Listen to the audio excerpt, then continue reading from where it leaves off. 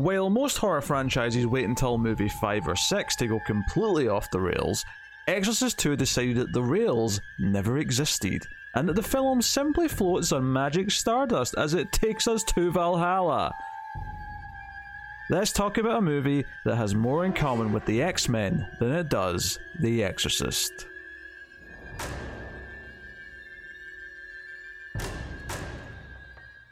Welcome everyone to Screams After Midnight. I am Peter, and joining me as always is Tim.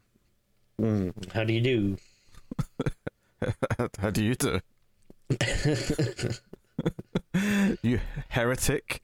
This is a horror movie podcast. We talk about horror films here. It's really quite that simple. And we are working through the Exorcist movies this year because there's a new one coming out. Well, allegedly. This October. So, unfortunately, since we've already done the original, we now have to do Exorcist 2, The Heretic, which is one of the most infamously, hated sequels of all time. This thing is it's like the butt of all jokes. It's something that comes up whenever people are talking about just trash sequels and just dropping the ball hard, things like that. So, we're going to get into it. We'll start spoiler free if you care, and we'll get into it. I had seen this once before, many years ago. I assume you saw it before as well? Maybe once or twice. But I was not looking forward to it. It's not a go-to no, favorite. I remembered just being painfully bored and not having a hard time paying attention to it and just not really making much sense of it. And watching it for the show, it was kind of. I think I rewound this. Oh yeah, but it was. Wait, what did you say? Liberating? No, definitely not that. It was definitely not liberating. No, I had to rewind it constantly, because I felt wait, was I paying attention for that last minute? You're watching the VHS, right? No, I'm not watching it. But you can say rewind even when it's not a VHS tape, Tim. It just means going back. Okay? But I had to go back constantly because I kept was I paying attention for that last minute? Wait, did that weird thing that I thought just happened? Why are we all of a sudden in Africa? Why is this from the point of view of a locust? What is going on? Why is there a weird synchronized hypnotized machine? Why is this hospital for children look like it's a weird science fiction prison? Why?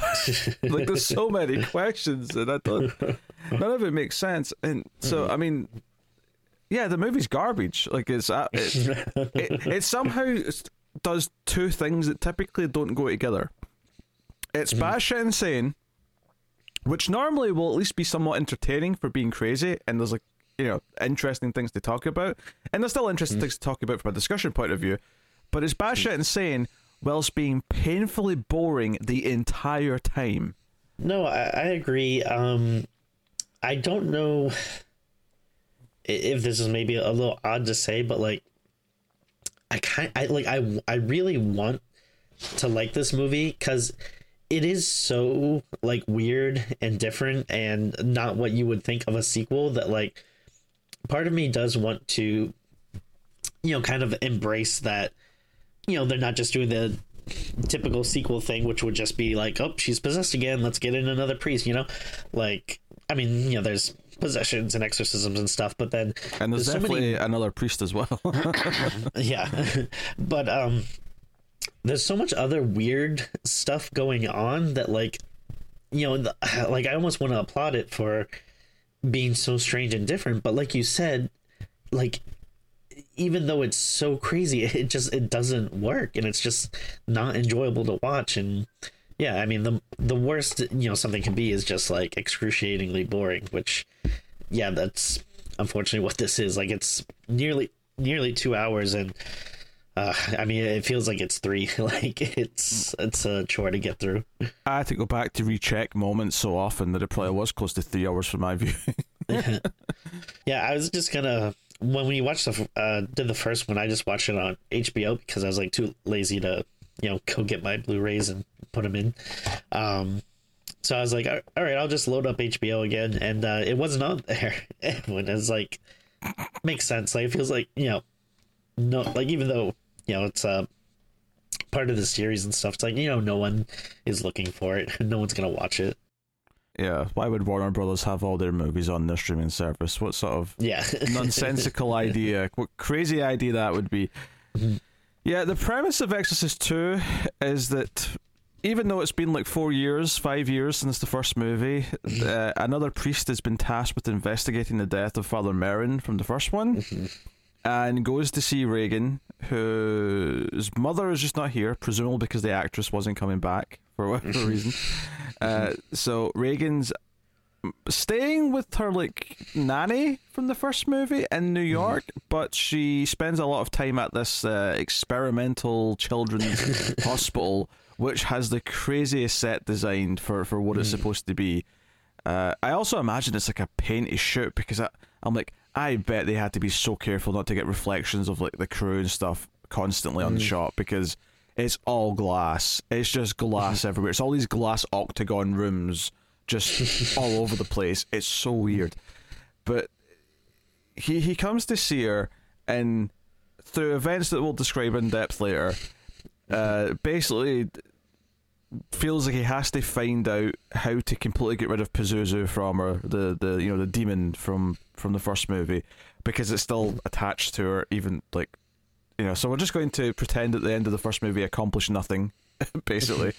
And it sets him on a trip to Africa at one point to get to James Earl Jones. It adds a lot of crazy mythology stuff, which it's probably going to sound interesting when we just say it out loud, but it's so painfully dull in the movie. And all of it... That's what's always like so strange about it, where there's a lot of ideas in here that if you just explain to them, it's like, okay, yeah, I can... Like, that sounds interesting to me. I kind of want to see this movie. But then, just the act of watching it is, not good. And it's... I mean, I kind of agree with that to an extent, but I also feel like I don't necessarily think it fits the sequel to an Exorcist movie, just because The Exorcist is such a highbrow horror movie in that it's taken itself very seriously, and kind of partly why it works the way it does is because it doesn't, it tries to keep things very grounded, and it's like, okay, a real character's being possessed kind of thing. Whereas all the stuff this movie introduces, it's like, this is into schlocky nonsense territory. I was reading it on the Wikipedia, actually, but this is probably a good time to whip out this quote. So apparently, when it premiered in New York, William Peter Blatty, who wrote the book in the first movie, was the first one to start laughing at it at the premiere, and apparently a lot of people laughed at it. But what I really wanted to read out was some quotes here that are in the Wikipedia from William Friedkin, the director of the first movie. So apparently he saw half an hour of the film, and this is stuff that he said about it. I was at a Technicolor, and a guy said, we've got a new print of Exorcist 2, do you want to have a look at it? And I looked at half an hour and thought it was as bad as seeing a traffic accident in the street. It was horrible. It's just a stupid mess, but made by a dumb guy. John Boorman by name. Somebody who should be nameless, but in this case should be named. Scurrilous, a horrible picture. And then later he said that the sequel diminished the value of the original and called it the worst piece of crap I've ever seen and a freaking disgrace. And he then added, the film was made by a demented mind. You know what's so funny is I looked up the director of this one, John Boorman, because I thought I recognized the name, and he directed Deliverance, so it's not like he's not made movies that are respected. He's made stuff that is critically acclaimed, so yeah, he made this weird Exorcist sequel. Not that he wrote the script by any means. Sure. Yeah, and then who knows like how many people had their hands in it. It's a group effort to make something that bad. Yeah, absolutely. I saw something in the Wikipedia that, I mean, I don't know if this, I'm assuming this is maybe, not completely accurate, but if it is, it's very funny. But they're saying that like at one of the showings, like people started chasing Warner Brothers executives down the street or something like that. Like, I bet to know about that, but I mean, I don't even know like how you would know the like who they are, but it would have to be at like some sort of official premiere or something where you'd like it's clear who's involved with the film and whatnot. Baffling. But one of the things that Friedkin said in those quotes there that I kind of agree with is that it does kind of ruin the mystique of the first film. So obviously you would just ignore this going forward and just don't think about it. But like, if you're watching this movie, like, everything it tries to tack on, like, it's that thing where you try to over-explain stuff like this. Like, a lot of the mystique of the demon in The Exorcist is that it is, I mean, we were calling it Pazuzu because that just kind of became like a thing because of the sequels, but it works better when you don't know it's got a name. When it's just, as soon as you name it Pazuzu, it's like, well, it's Pazuzu. Like, that's not scary. There's nothing creepy about something named Pazuzu. Yeah, because I think when we did the first one, we were trying to remember, like, oh, do they even mention Pazuzu in this one? Like, oh, I don't know. But then, I feel like, like 30 minutes into this one, they've said Pazuzu like 20 times. Like, oh, they chant it at one point. There's we need to talk to Pazuzu. Pazuzu's inside her. Pazuzu's doing this. Pazuzu's doing that. Do the hokey cokey and Pazuzu all about. They never shut up about Pazuzu. So you've got that going on. You've got like our new lead priest, Father Lamont, played by Richard Burton, who honestly is this super intense character right from the get-go. He always speaks like the world's about to end, which I actually think's the biggest problem with this movie is that there's actually nothing that there's so he's tasked with investigating the death of Father Merrin, which feels a bit late to do that now, 4 or 5 years later, but whatever. And part of it, and this could be interesting if they explored this a bit more, but part of the reason why is because his writings talked about exorcisms and the devil and all that stuff, and the church are trying to like sort of get away from the idea that a devil exists, that Satan exists for the public, so they want to try and dispel anything he ever said. Lamont goes in to investigate, and of course he actually ends up believing it all. And they also mentioned that Lamont's done exorcisms, and we'll get to the opening scene when we get to spoilers with him. But like, the first movie made it sound like, oh, like there's like one priest that knows how to do exorcisms, because most priests don't even know they're possible and don't believe they exist. And well, it wasn't called Exorcist. Exactly. Yeah, it was The Exorcist. It wasn't. Yeah. Unfortunately, Aliens hadn't come out yet, so they didn't know that they could, make bank with just calling this Exorcists. Exactly. Even though technically there is two in the first movie, but only one's experienced. Yeah. So it's worth mentioning. But like, there's no threat in the movie. Like, I know that sounds strange, but like, everything that he does in this movie to try and like sort of take Pazuzu out of Reagan is all just based on the idea that he thinks that it's still in there, and he obviously kind of proves it at a certain point, but like, it's not doing anything. Nothing bad's happening to Reagan. There's no like immediate threat that something bad's going to happen to the world. There's no real threat. Like, he almost kind of like makes it the threat himself, and like I don't know, it's so weird. There's no inciting incident that makes us go, oh, like he has to, like, we have to stop this, we have to save her, and he immediately starts saying, I have to save that girl, I have to save Reagan no matter the cost. And I'm like, she's smiling and happy. In fact, Linda Blair, if I can critique her performance here for a little minute, even later on in the film, it feels like she's too smiley and happy all the time. She literally has a moment in this movie where she says to a little girl, oh, I was possessed by a demon. Oh, it's okay, he's gone now. That's a legitimate line in this movie, and she's smiling like she's in a like toothpaste commercial when she says it. So I am gobsmacked by a lot of this movie. I think I understand the broad strokes of it, but some of it's really weird, and it makes some really odd choices with how it shows scenes. There's transitions between things. There's scenes that might be hallucinations that kind of become real scenes. There's just a lot of weird things in it, and a lot of weird choices. Needless to say, I cannot recommend it, and the whole thing's kind of a blurry mess, and I finished watching it right before we started recording, which is good, because tomorrow I will not remember a freaking thing about this entire movie. It will all just go into the night. Well, not until I hook you up to my, brain synchronizer machine. God, this was so. Yeah, they've got a device. It's like a dual hypnosis device, but it basically, like, the first time they use it, like, the therapist lady gets trapped in Reagan's mind. That's in the first, like, 20 minutes of the movie. I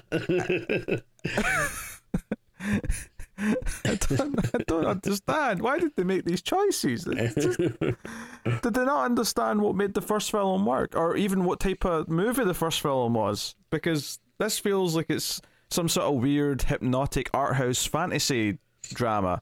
That's like what it feels like. Yeah, like someone that worked on the script or something, like, had some, like, new age, like, you know, like a therapy or something that they really wanted to include in it. Like, it feels like very, like, forced, and, like, I don't know, some kind of quack science that, like, someone used to do it in the 70s, but, like, no one does anymore.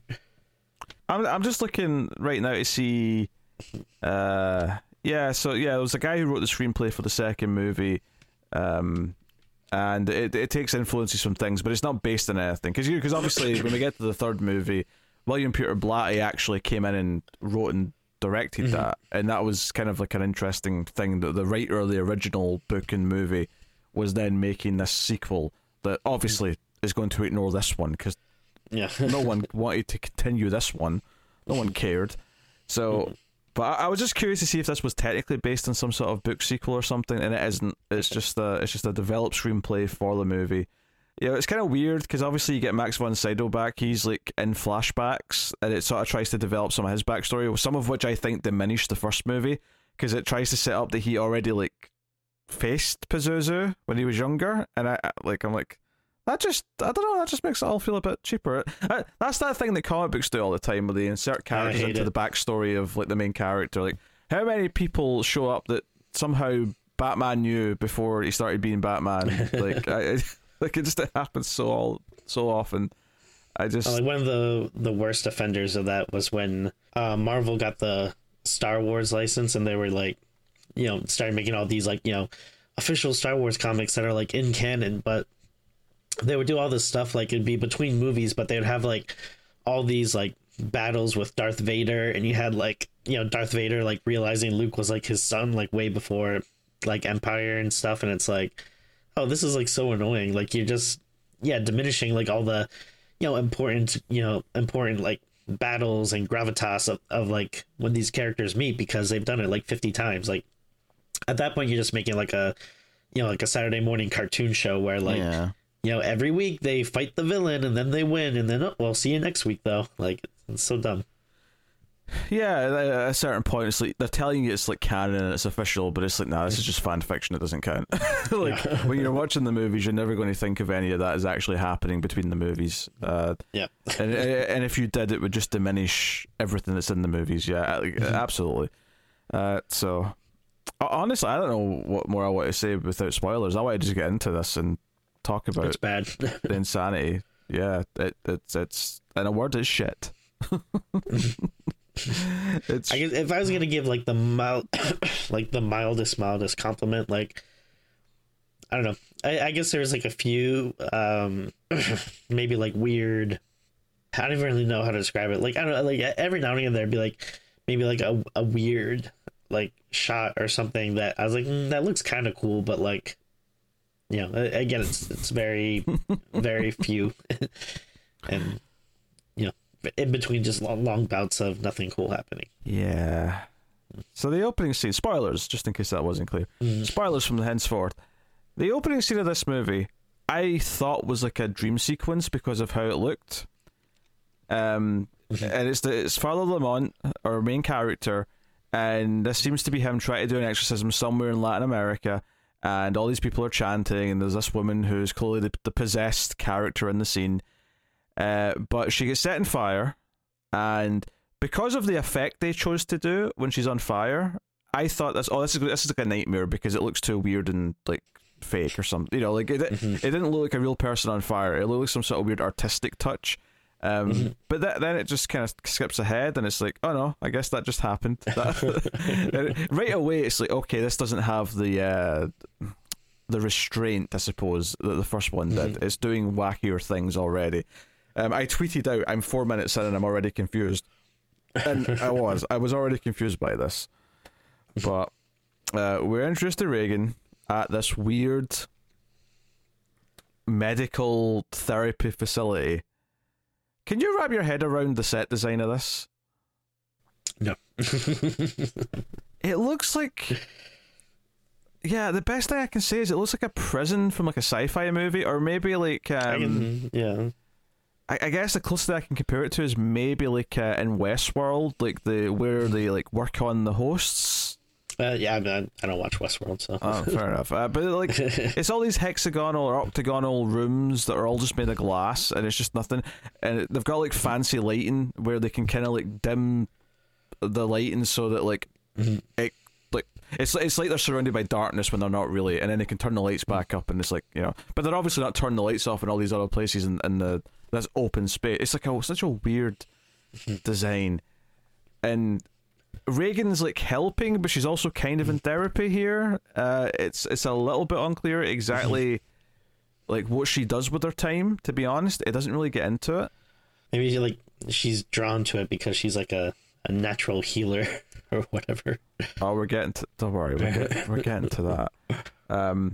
And so Father Merrin, or not Merrin, sorry, Father Lamont. Merrin's the dead one. Father Lamont comes to see everyone, and our other main character in the film is Dr. Tuscan, who's Reagan's therapist, and she wants to try something with Reagan with this fancy two-way hypnosis machine thingamajig, and she's going to be trying it the same day that Lamont's there. So Lamont sort of sits in. She doesn't really want him around at first, but then she sort of agrees. And Reagan, as far as we know right now, does not remember any of the events of the first movie, right? And that was what she said at the end of the first movie as well. She didn't remember any of it. So she hooks her up to this hypnosis thing, and then the therapist... If she doesn't remember anything, she should watch the first movie.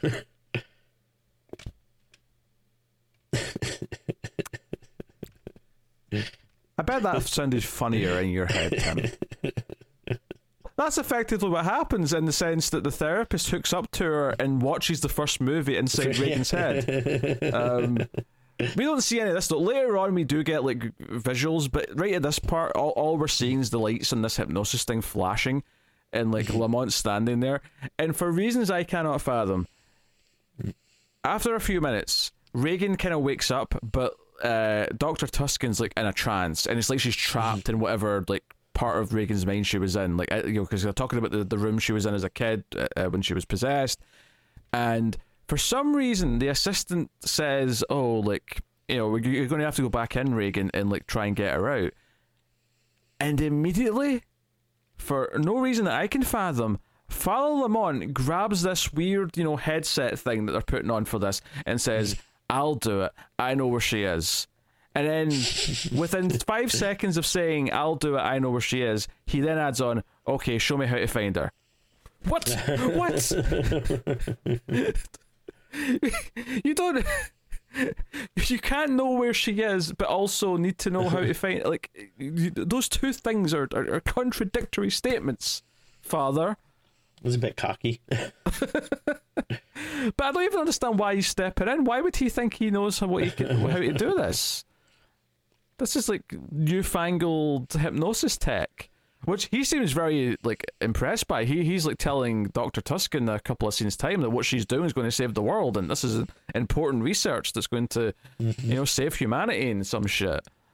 Yeah, he's got it going on with the Lord and everything, so it's pretty good of technology. Yeah, so he sees like visions of like possessed Reagan, and he sees like visions of like Pazuzu's hand around like Father Merrin's heart, which is kind of like, it's also around Dr. Tuscan's heart, because the images are kind of blurring together, kind of thing. It's like superimposed over the top. I actually thought this looked pretty cool. I kind of like this. I mean, in a vacuum, I guess, but it's kind of like, I don't think it really belongs as a sequel to The Exorcist. It feels too... Oh, no, yeah. I mean, I don't want this as like that has like the storyline or whatever for an Exorcist sequel, but I just mean in terms of watching the movie, like, I thought it was like a cool visual, you know, at least and it helps alleviate some of the like dullness of the movie so far. I mean, it is pretty dull at this point, but we're not even at peak dullness. Like, most of the last half is like sleep-inducing. If you want a cure for insomnia, Exorcist 2: The Heretic is the movie for you. This convinces them that Pazuzu is still attached to her, that deep down it's still in there, and I think he goes away and comes back. Honestly, going through this movie in order is going to be a chore to try and do, because a lot of it's blown together. But there's a scene, kind of like a symbiote. There's a scene also in this same location, in the medical hospital research facility, whatever it is, where hostel. Shut up. Where Reagan draws Father Lamont, but puts flames around him, and then he immediately looks and goes, "This feels important. I sense flames." And he immediately just walks with a purpose, and Tuscan follows him. Dr. Tuscan follows him around, and they find a fire that started in the basement area in a box, and he tries to put it out, and somehow it spreads around him so that when Tuscan looks over at him after phoning for help, he's got flames behind him, and it looks just like the drawing that the Reagan drew. Explain that. I don't think I will. it just feels. Because after this, he's just kind of talking to her, and is this after Reagan cures the girl of autism? I thought that was later in the movie, but I think that might be later. Yeah, that may be later. But basically, he said. This is where I'll just explain the broad concept of the movie and what he's ultimately going to be investigating and finding out. Because it's if we just do it bit by bit, I'm just going to get confused as to the order of how they explained this. So, Father Merrin from the first movie, we find out via really weird, awkward flashbacks. And when I say awkward flashbacks, I mean, this is probably just before the fire bit, actually. Father Lamont syncs up with Reagan with this hypnosis device and effectively sees flashbacks of Father Merrin in Reagan's mind, which is kind of weird. Why are they there? I mean, I guess because it's also Pazuzu's memories, but parts of it aren't Pazuzu's memories, but whatever. He sees that in the past, Father Merrin, when he was younger, encountered Pazuzu when he was working in Ethiopia, and there was locusts. And the locusts were also something Pazuzu was doing, because Pazuzu does other things in this movie, not just possess people. That's important to know. And Father Merrin helped this young Ethiopian boy who grows up to be James Earl Jones, as we see later, but he was possessed with Pazuzu as well. And Father Merrin did an exorcism on this boy in this really sacred holy temple that's really awkwardly up this mountain that you have to climb up, this crevice between two bits of rock, and it's very it's like a journey, it's like an epic journey just getting to this holy temple, and that's where he did the exorcism. And what we find out is that this young boy had telepathic and healing properties. And throughout the film, we also find out that Reagan has telepathic and healing properties. And what this movie's getting at is that Pazuzu possessed Reagan intentionally, much like this boy, because it wanted to corrupt them and make them evil before they unlocked all of their abilities, because they're actually new types of human that exist and are going to keep coming to fight evil and save the world. Well, you know what that tells me. What's that? It tells me that Pazuzu's kind of a jerk. So he also explains that his Father Merrin believed that these new psychic people will be the first soldiers in this new war, and that eventually everyone will be telepathic and we'll all just connect to a hive mind. And I'm like, what the I want to swear so bad. What the hell is this movie? What are these crazy ideas? Based on the first Exorcist movie, how did you get to all of this? I mean, human possession, new humans. It works.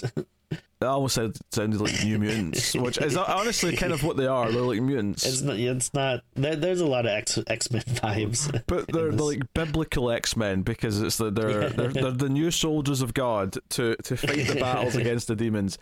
And so Reagan's like a chosen one, much like James Earl Jones was as a kid, and that she can fight back against Pazuzu, which is essentially what happens by the end of the movie. And it's like, look, I'm not going to say there's not some interesting concepts in everything I just said, and that probably sounded quite interesting, if not good, when I just said it out loud like that. Maybe not as a Exorcist to the sequel.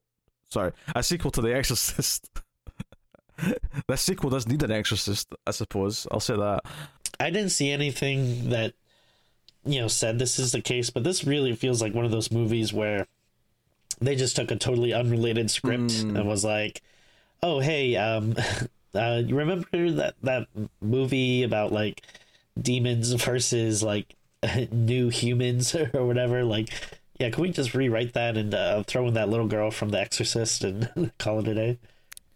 Yeah, because like Lamont keeps like talking as if Reagan's in danger, and she never actually seems to be in danger. And yeah, he's kind of proven at this point that Reagan is still connected to Pazuzu, but it never really feels like there's any immediate threat in the movie, which is the first thing I said. Is that's the big problem with this, is that it feels like he's going off and doing all this stuff, and he's always talking very intensely, and he's saying insane things to people who don't know anything about this. He explains it to people when he's trying to, like, he's on the journey to find James Earl Jones's character, Kokumo, that's his name.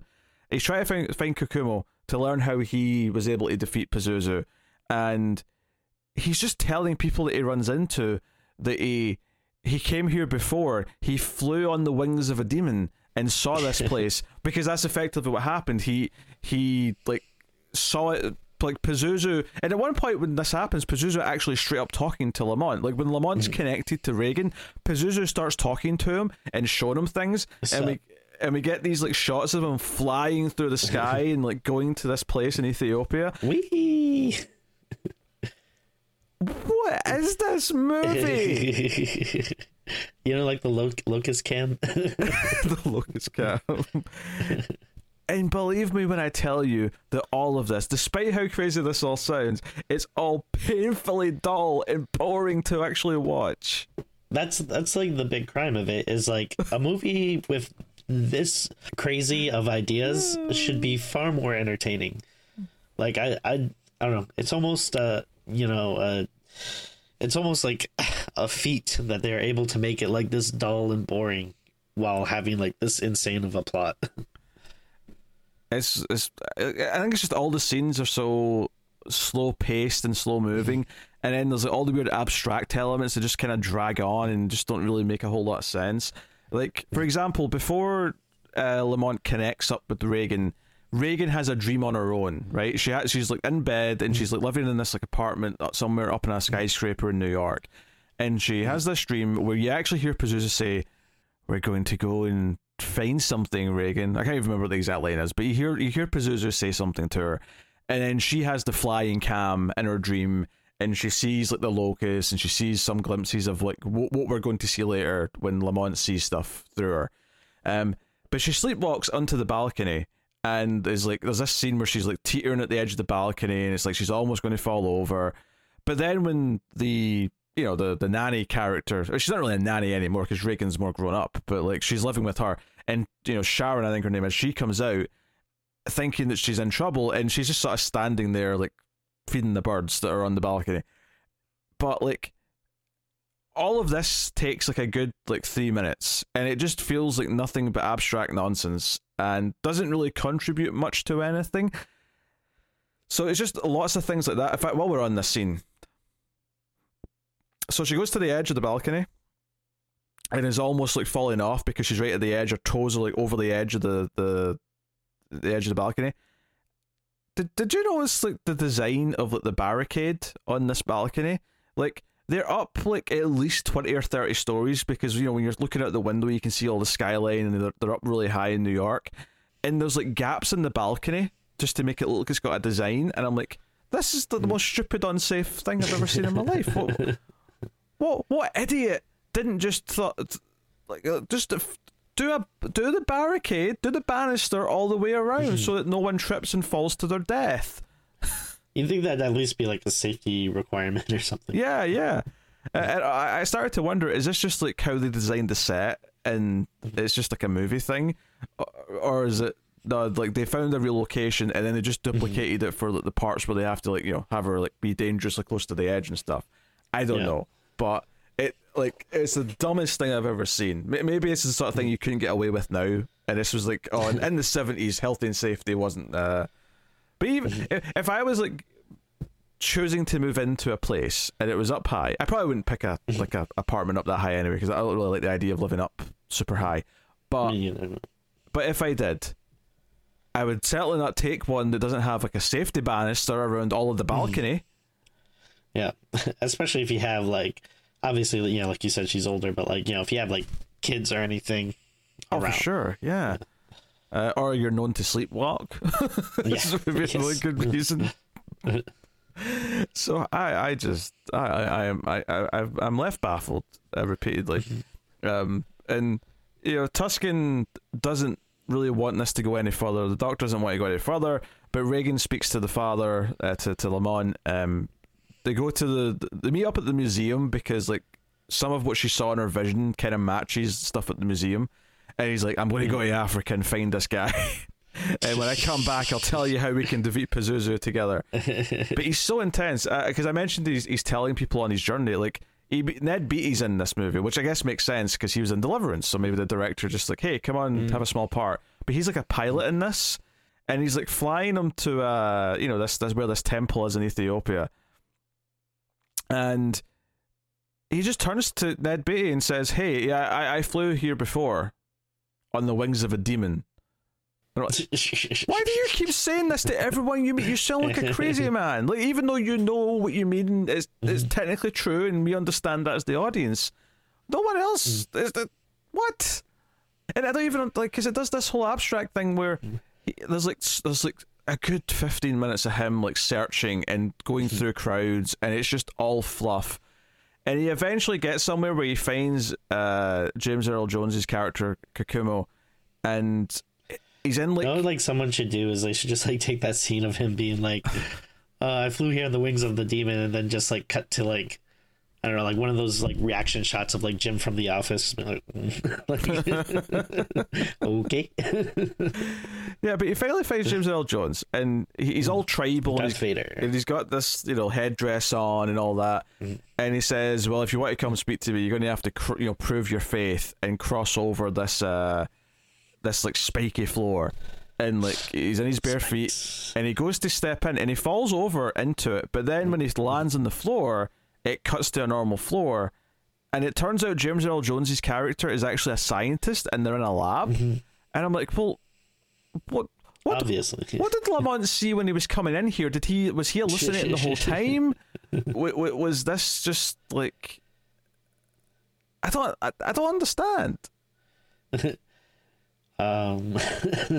then the scene just continues, and James Earl Jones like explains the locusts that he deals with, and that they're making this like docile like mother locust who will calm the rest of the locusts down to stop the you know, to make them all friendly effectively, which is basically what Reagan does at the end by, you know, she's able to calm demonic presence at the end. So I don't know. Okay, I'm trying to make sense of it. I'm trying to think of like, I don't know, like one of those TV shows where like the character has like a really overactive imagination, and he always has those like these dream sequences, and then other characters always have to be like, hey, hello Earth to, you know, whoever. Maybe that's what's going on with the priest here. He just like gets lost in his own little world sometimes and has to remember, oh yeah, I'm actually just in a hospital. He's comically intense, like, because he Joe, what this movie has actually, it has the scene, you know, in every cop movie, like they can't solve the case until they get taken off the force. Yeah. He basically has this scene. He goes to his superior, right, his superior priest, And he's like, I need to fly to Africa. I need to go there. The evil's real. I saw it in a vision. I saw Father Merrin's death in a vision. And he says that with damn it, Lamont, you're a loose cannon. he says it with the most straight face, and he's like, okay, you know what? You're off duty until further notice. So you take some time off and collect your thoughts. You need prayer in your life. Turn in your collar. That's basically the scene. And then the next time we see him, he doesn't have his collar on anymore, but he's still investigating Pazuzu. And we see him making the same climb to get to the temple and whatever else. The whole thing is wacky as shit. And in the last half hour of the movie, I can barely explain. Like, he goes to... So, actually, when he's in Africa, Reagan gets a little ill. Like, stuff finally starts happening that makes it seem like there might be a threat. Because when he gets hit with a rock, she starts to feel ill. She's, like, dancing on stage, which I guess she does that. Maybe it's mentioned, like, once or twice in the movie that she's doing, like, a show or something. But she's singing and dancing on stage, and she starts to become ill. She ends up in a hospital bed at the, this fancy hospital that she's been at. Like, when the father gets back, they sync up to the machine again, and he ends up... Does he even sync up to the machine? He just goes into a trance. He just becomes almost possessed on his own. Is this like when they, I don't know, decide like they need to go like back to the like house or whatever? I mean, and then... yeah, he does. That's basically, in his trance, he starts just walking to like the bus station, and they get on a bus or a train or whatever to go back to Washington, to go back to the house that she was possessed in, and we get this journey with them, and he's just kind of in this weird trance the whole time. And ultimately when they get there, like, he's trying to save Reagan, but then starts to strangle her because like the demonic version of Reagan appears, like a doppelganger appears and Evil tries Reagan. to... I mean, yeah, it ties into the whole heretic idea that tries to like lure him to the dark side and says, no, choose this side because we can give you whatever, blah blah blah.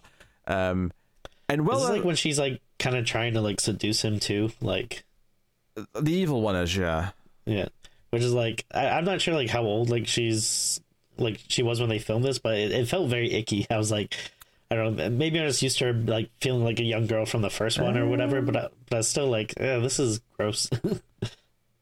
I'm just trying to see where her birthday is. 59. She would have been 18 when it came out, so she may have been 17 when they shot it. I mean, yeah, that's still like pretty young.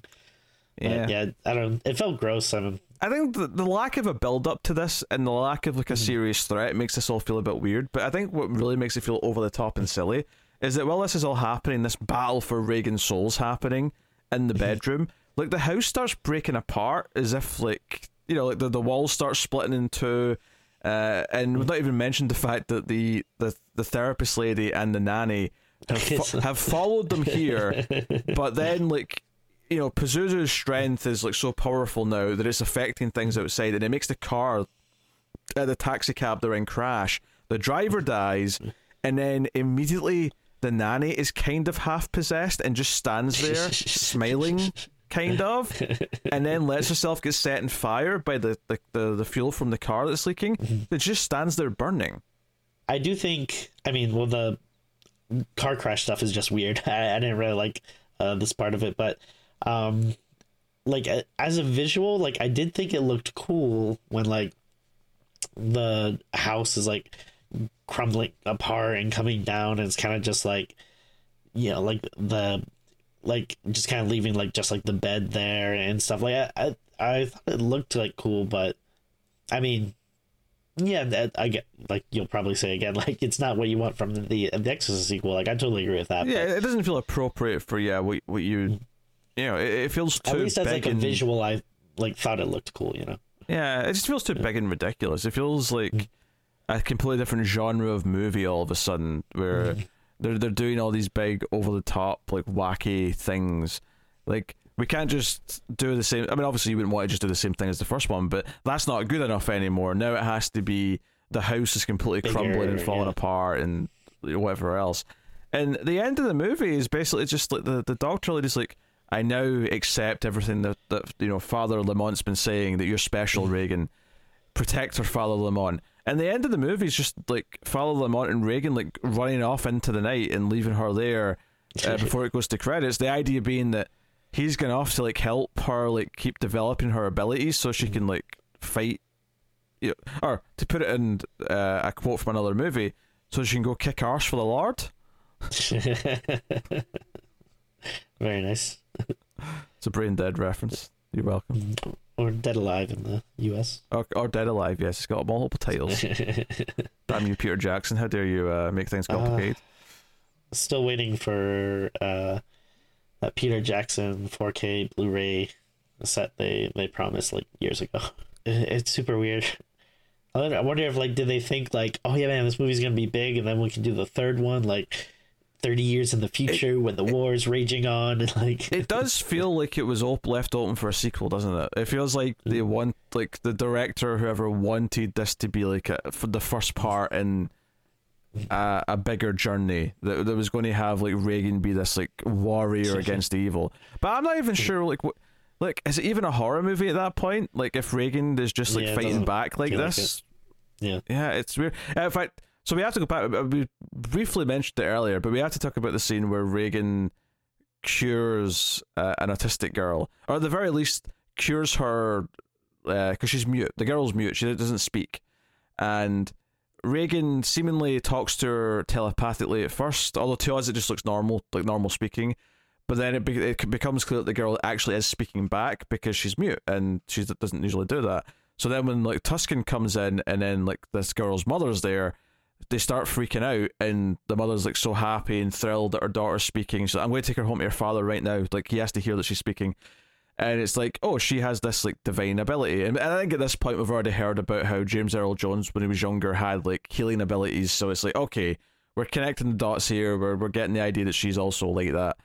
But immediately Dr. Tuscan's like, oh, this is maybe dangerous for you to, I mean, this seems like a good thing, but maybe this is dangerous. Maybe you could like cause damage if you just go into people's heads like this, which, you know, isn't necessarily an incorrect statement, but this scene just struck me as really weird with how it was presented, because it's like, okay, Reagan just straight up has superpowers now, which feels tonally all over the place for The Exorcist. Yeah. It's also just like handled like very like nonchalantly. Like it's not like, you know, they're like, oh, like there's this girl we've been working with for like, you know, it's not like it's like set up early on in the movie and then it's a thing we keep coming back to, and then like, you know, she's been trying and now she finally was able to get it. It's like she just kind of randomly goes up to this girl's like, sup, and she's like, sup, and everyone's like, whoa, wait, what just happened? Yeah, like because you could have made it like a little, I don't want to say a twist, but like have her talking to the girl, and then like you know, and I've seen a lot of the stories do this type of thing, but maybe have her find out afterwards that girl is actually mute, and then have her realize, wait a minute, that conversation was all in her head. You know? Wow. But instead, the girl actually says to her, "I don't speak." Like she says that when she's speaking, and it feels kind of like, okay. Sometimes like how you present the information is the most important part, and I feel like the presentation of this information just kind of like deflated any kind of like big impact the scene could have had. You know, and there's far too much of like just like cutting or like fading to like images of flying through the sky, or you know, watching locusts fly around. In some cases, a really comically like big locust that's you're looking at, or just cut to like a tribe in Africa, like chanting or doing, you know, just there's a lot of that, especially when he's like on his, when the father's actually traveling there. Like I swear, there's like 20 minutes of just sheer and utter like skippable nonsense. It's just absolutely, yeah. You know, like they make you feel like it's this big trek, but honestly, all it does is like pad out the movie, and it doesn't. Nothing of value is really added because of it. Like once you find out he's actually just working at a lab, it's like, okay, what was that trek then? What did he actually have to climb up this mountain to get there, or was that just like part of the hallucination or whatever is going on? All great questions. Yeah, and maybe find out in the director's cut. Oh god, we're not watching any other versions of this. And it also kind of feels like you know, like the first movie had the main priest who was struggling with his faith. You know, he was having a crisis of faith, and he wasn't sure if he still believed anymore. And then by the end, obviously he does, and that's how he ultimately is able to fight Pazuzu and win. This movie, we have this character who isn't necessarily struggling with faith, but it doesn't feel like he's worthy of doing anything because he failed to save the girl at the start of the movie. I feel like it's very similar to like a crisis of faith, though, where he doesn't think he's like of value. I feel like, though, in this one, he just kind of, once he like realizes that Reagan needs help, or he thinks that Reagan needs help, he just kind of forgets the whole worthy or not thing. No, sure. I don't know. I felt like that part of it kind of got left behind, and then it became more about him possibly being tempted by the dark side as he was, you know, on his journey trying to like save her and try to figure out a way to fight Pazuzu. It didn't really feel like he had much of an arc. There's a very clear, like, you know, emotional journey that, like, you know, the priest goes through in the first one. Like, yeah, this one is just, it's all kind of all over the place.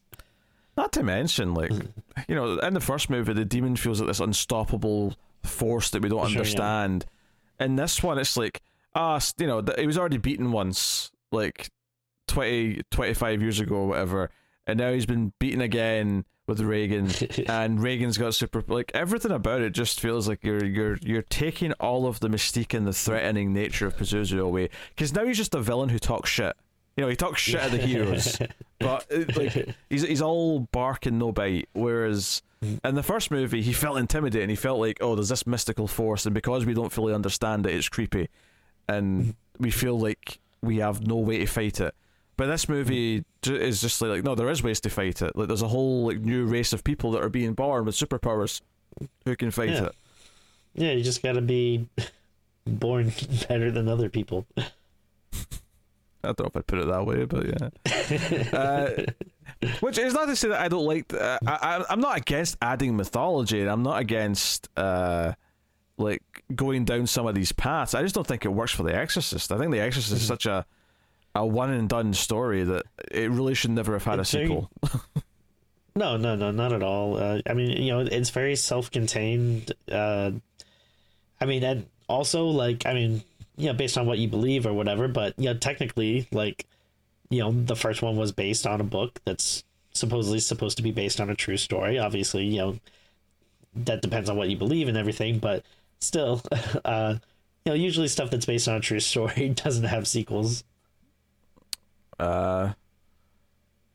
I don't know if that's true anymore. I feel like there's probably a time when that was true. I think there's been enough true stories that have had sequels now that it's probably, but they're not that rare. Well, but they shouldn't. They shouldn't. No, I agree, they shouldn't. But or at the very least, you know that the sequel is not going to be a true story in most cases, I assume. I'm fairly sure that's the case here as well, Tim.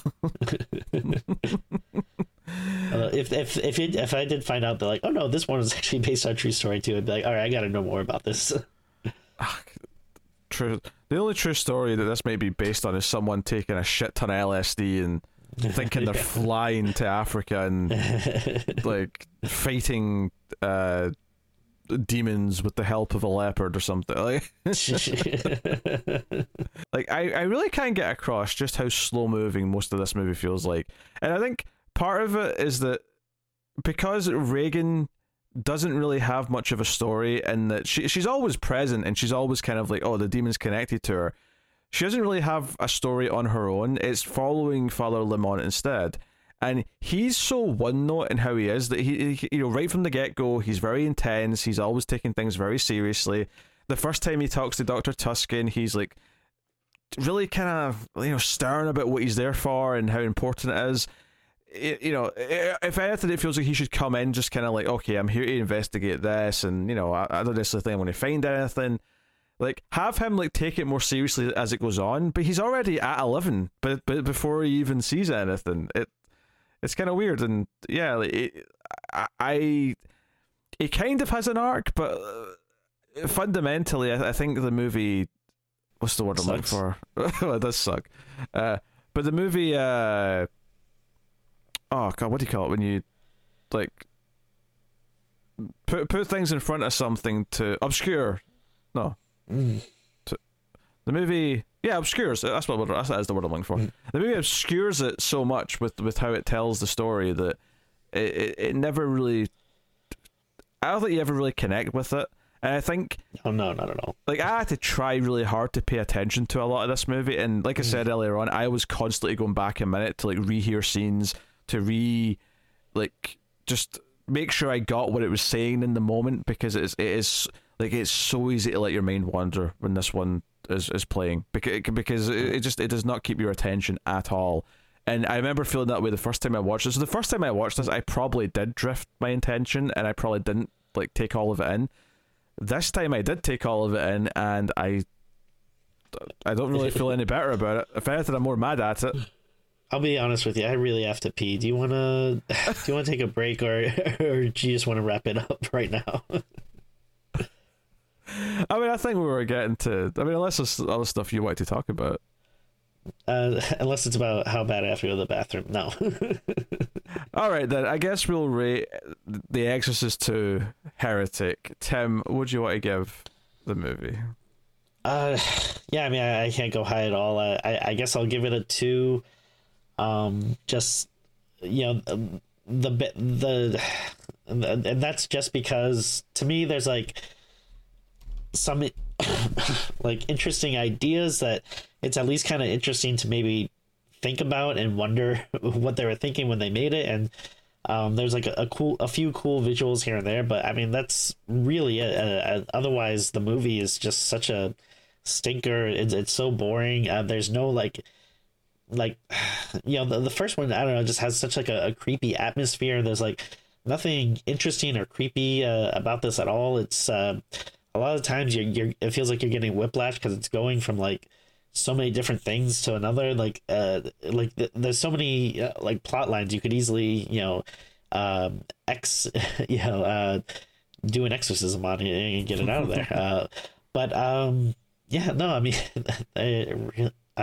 it sucks again because it is so kind of strange and off the beaten path that I almost do wish I could kind of champion it, because that, you know, it's sometimes it's nice when they do that. But I mean, despite how kind of weird and bizarre a lot of the storyline is, it's not fun or wacky or interesting to watch at all. So it's, yeah, I mean, now that we've done it for the show, I don't know if I'll ever really want to watch it again.